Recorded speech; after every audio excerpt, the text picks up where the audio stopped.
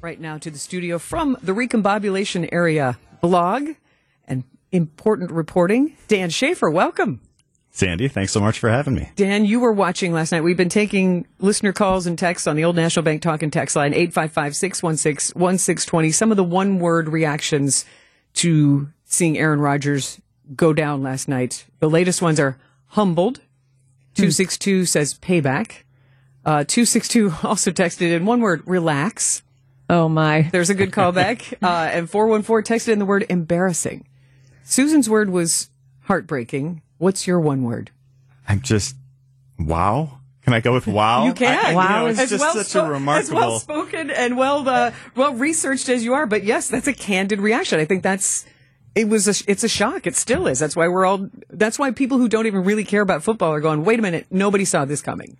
I mean, how could you? It's just such a unbelievable turn of events with, all of the hype coming into Aaron Rodgers joining the New York Jets, was the star of Hard Knocks. I don't know if you watch Hard Knocks at all. I was watching that for a few weeks. He was absolutely stealing the show there, leading up to this big Monday Night Football game. And on the first series, he goes down. It's just, you can't, ever predict anything like that happening. If you were writing the movie, you'd have to change this scene, right? Like, oh, that's too unbelievable. Yeah, that's too over the top. Yeah, it seems too dramatic.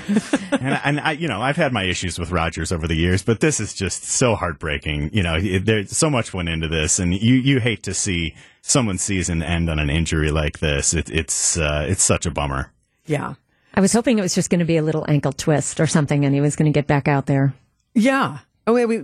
It's just, it didn't look that, but we've all seen injuries which were much more like, whoa, where you can't even watch it twice because some of those it's high cringy. impact type of injuries. Yeah. You're grabbing your chest going, oh no, that probably really hurt. That's going to leave a mark. Yeah. But no, this is a bad land. So I'm sure this will continue to be a topic of conversation. But Dan, I don't want to spend all of our valuable Recombobulation Area time focusing on Aaron Rodgers. He's usually a distraction anyway, but there are other newsworthy things happening. Distraction, that's a one word. There's one word. But there are so many other newsworthy things happening in our state and in our city. What would you like to start with? I know you have some breaking news. Yeah, there's some news today. I think a few of us had this date circled for when we would be learning more about the future of the Mitchell Park Domes. Yes. And there's going to be a meeting later this morning on the future of the domes at the Milwaukee County Board's Parks and Culture Committee. But at the Recombobulation Area, we happened to come across an early look at the report there. So we were able to get a little bit of the details of what is going to be included in that report, what's going to be presented to the county board. Those files are online on the county's website.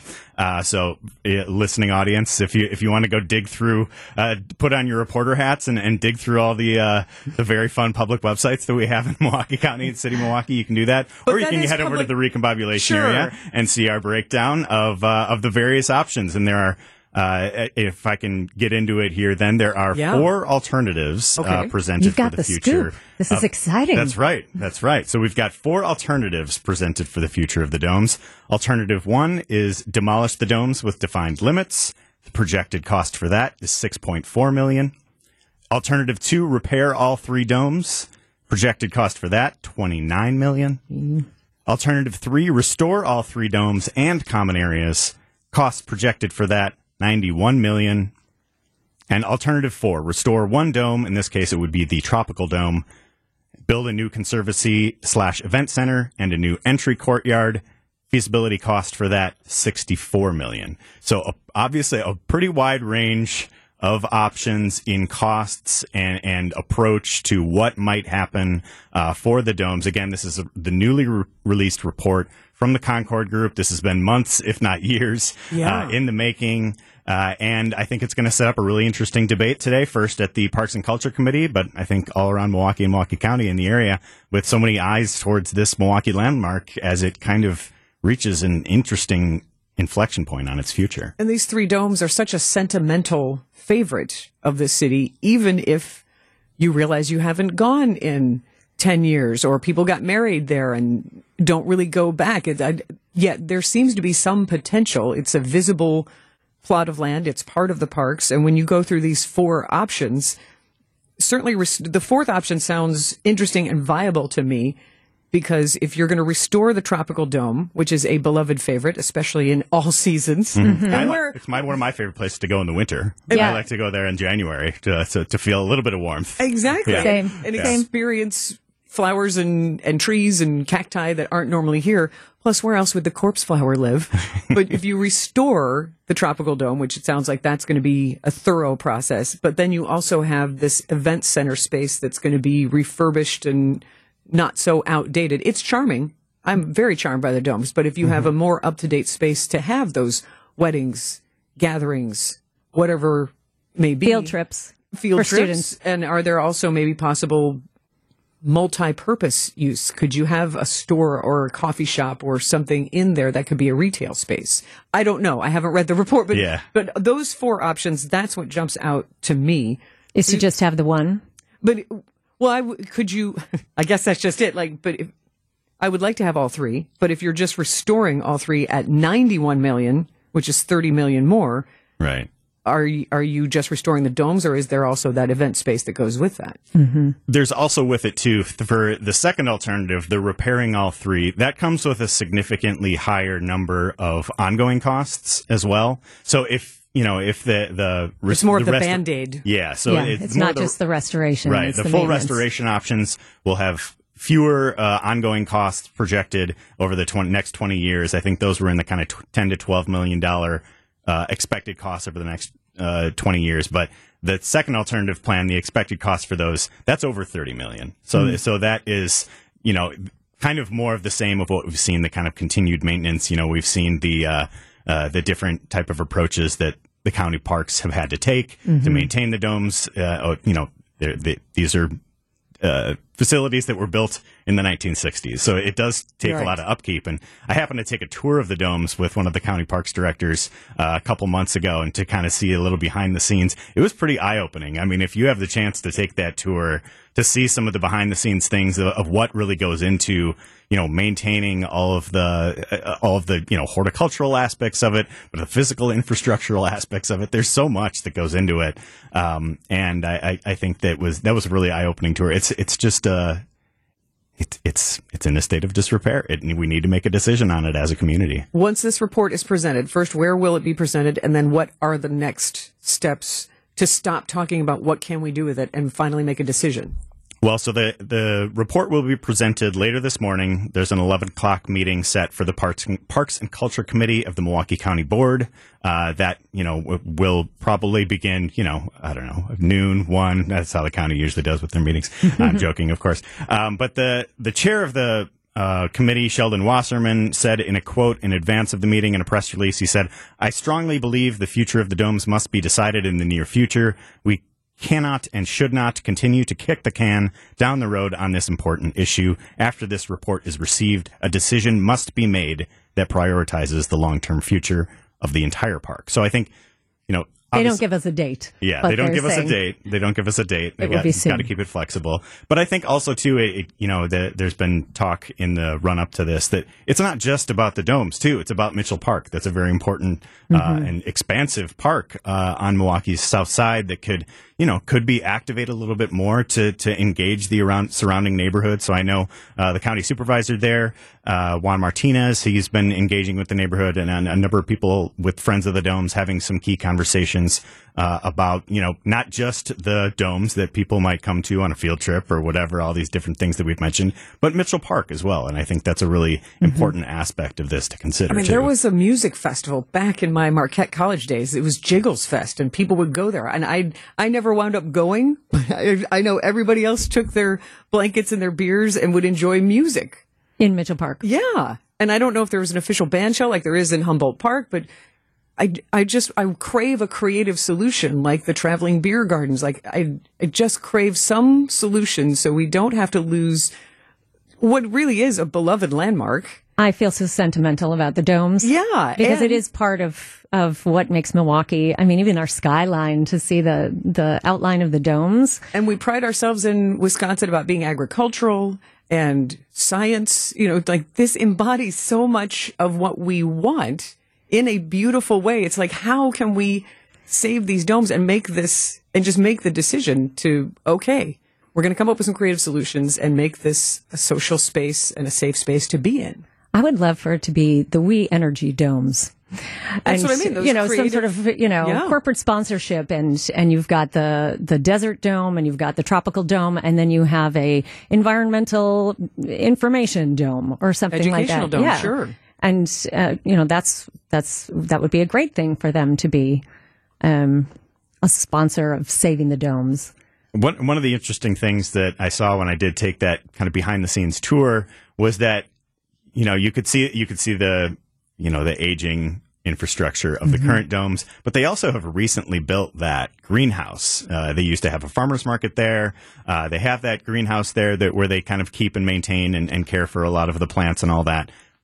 That is a remarkable facility. That is new. It's state of the art. It runs on,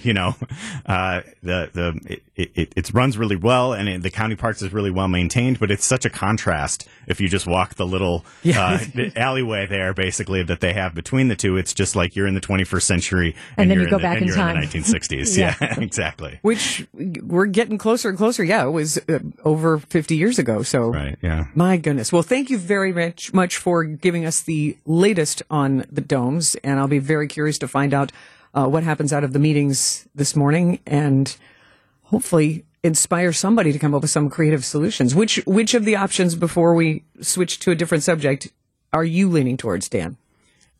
I think because you have a deeper depth. I think we have to have an honest and potentially uncomfortable conversation about the future of the domes, because I think you look at the costs, you look at the budget constraints that the county parks is under too, and I think that's an important piece of this to consider. The county parks budget now is the same as it was in 1989.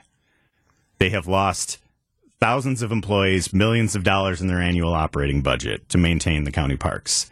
So where's the money coming for? Right. So there has to be a solution. A $60 to $90 million restoration option. That would involve the private sector in a big way. I know we saw some of that, with the Symphony Building, down the street here on Wisconsin Avenue. Could a similar effort be raised for the domes? Remains to be seen. Dan Shafer from the Recombobulation area. We will talk about his latest column about Judge Janet Protasiewicz next. I'm Sandy Max, and in for Steve Scafidi today is Susan Varela, Executive Director of Skylight Music Theater, and we are joined in the studio by Dan Shafer of the Recombobulation area. It is a website and blog that if you haven't read it, you should, because it will keep you up to date on all sorts of current events and political happenings. For example, Dan Shafer just published moments ago an early report on, because you got a first look at the Dome's financial report, which will be met on in about an hour. So you are right there on top of it with the news. And then right there with it. You are. Recombobulating on a Tuesday morning. Getting us all organized and put into place. And then the latest column is you have thoroughly explored ideas on the potential impeachment of Judge Janet Protasiewicz. And why did you write this essay? Well, there's a lot there. And there's this. It's meaty. This issue is absolutely upending politics in the state of Wisconsin. We had this huge, important spring election. Voters decisively sent Janet Protasiewicz to the Wisconsin Supreme Court, shifting the balance of power. And almost immediately after she is sworn in, Robin Vos and Wisconsin Republicans have floated this idea, pushing to potentially impeach Janet Protasiewicz even before she has heard a case. So there are a number of ins and outs and legal mumbo jumbo and details involved with this. But I think it really just comes down to Wisconsin Republicans continuing this streak of undermining and invalidating or trying to overturn election results. In 2018, after Tony Evers beat Scott Walker, we had a situation where the legislature moved to strip powers from the governor's office. After 2020, when Joe Biden beat Donald Trump in the state, Robin Vos almost immediately called committee hearings questioning those results and launched the Gableman investigation. Mm-hmm. Now in 2023, we have a similar scenario where we have voters, making their voices heard decisively with this election. She is sworn in on August 1st. And by the middle of September here, we're already talking about impeaching her, which would be an unprecedented action in the state of Wisconsin's history. Some reports from the AP were talking about how it is potentially unprecedented in the nation's history to have an impeachment of this nature, and yet Wisconsin Republicans continue to ignore the voice of the voters and ignore the will of the people and march forward with this ridiculous impeachment attempt. And I think one of the things that that we'll be kind of looking to as this unfolds is whether they have the votes, whether they have the full votes to impeach. In the state assembly, it requires a majority vote. They have large gerrymandered majorities there. It's 64 to 35 in favor of the Republicans in the assembly. So even if you do have a couple of Republicans, like Representative Scott Johnson last week said they're not on board with impeachment, that's going to be a pretty easy vote. But in the state Senate, it requires a 2/3 supermajority. If they lose, which they have, but if they lose one Republican, they're not able to do that. And Democrats are really dialing up the pressure on this. They launched this Defend Justice campaign last week, where they're not only putting the spotlight on this issue, putting pressure on the issue, they're putting pressure on every last member of the Wisconsin State Legislature. And I think that is a really interesting approach to be doing it. It is not just Robin Voss and those in leadership who are pushing this. This is, all of the dozens of members of the Wisconsin State Legislature who will have to make a decision and will have to be on the record and where they are, where they stand, where they support in this incredibly important moment for Wisconsin. And I think this is really upending state politics. Impeachment attempt would bring about lots of political turmoil, a constitutional crisis. There's so many issues that this would raise, and I really hope that they do back away from this, because it would be so damaging for the state. And it stems from comments that she made during the election process, correct? Yeah, it was about her comments, in particular comments regarding a redistricting case. Mm-hmm. She said that the maps were, quote, rigged. And throughout that process and now they're one of the first cases brought before this new Wisconsin Supreme Court was a case challenging the maps, challenging whether they were legal under the state constitution. And, Republicans want her to recuse because she said that on the campaign trail. Mm-hmm. But, that gets into a really thorny issue. Should candidates be talking about their values, talking about where they stand on certain issues on the campaign trail? There's plenty of evidence in judicial elections going back, years and years, saying with candidates talking about where they stand, saying they're endorsed by certain groups and whatever. This really isn't that out of bounds, but Republicans are taking such an extreme response to it that it's really causing a lot of problems. We appreciate your reporting on this. It's a very thorough and important essay, freshly published on the Recombobulation Area blog. If you're looking for it, you can search the Recombobulation Area. You'll probably get some interesting images. Yeah, or you can go directly to the website, recombobulationarea.substack.com. Dan Shafer, thank you as ever. We look forward to seeing you again next week. Absolutely. Thanks for having me.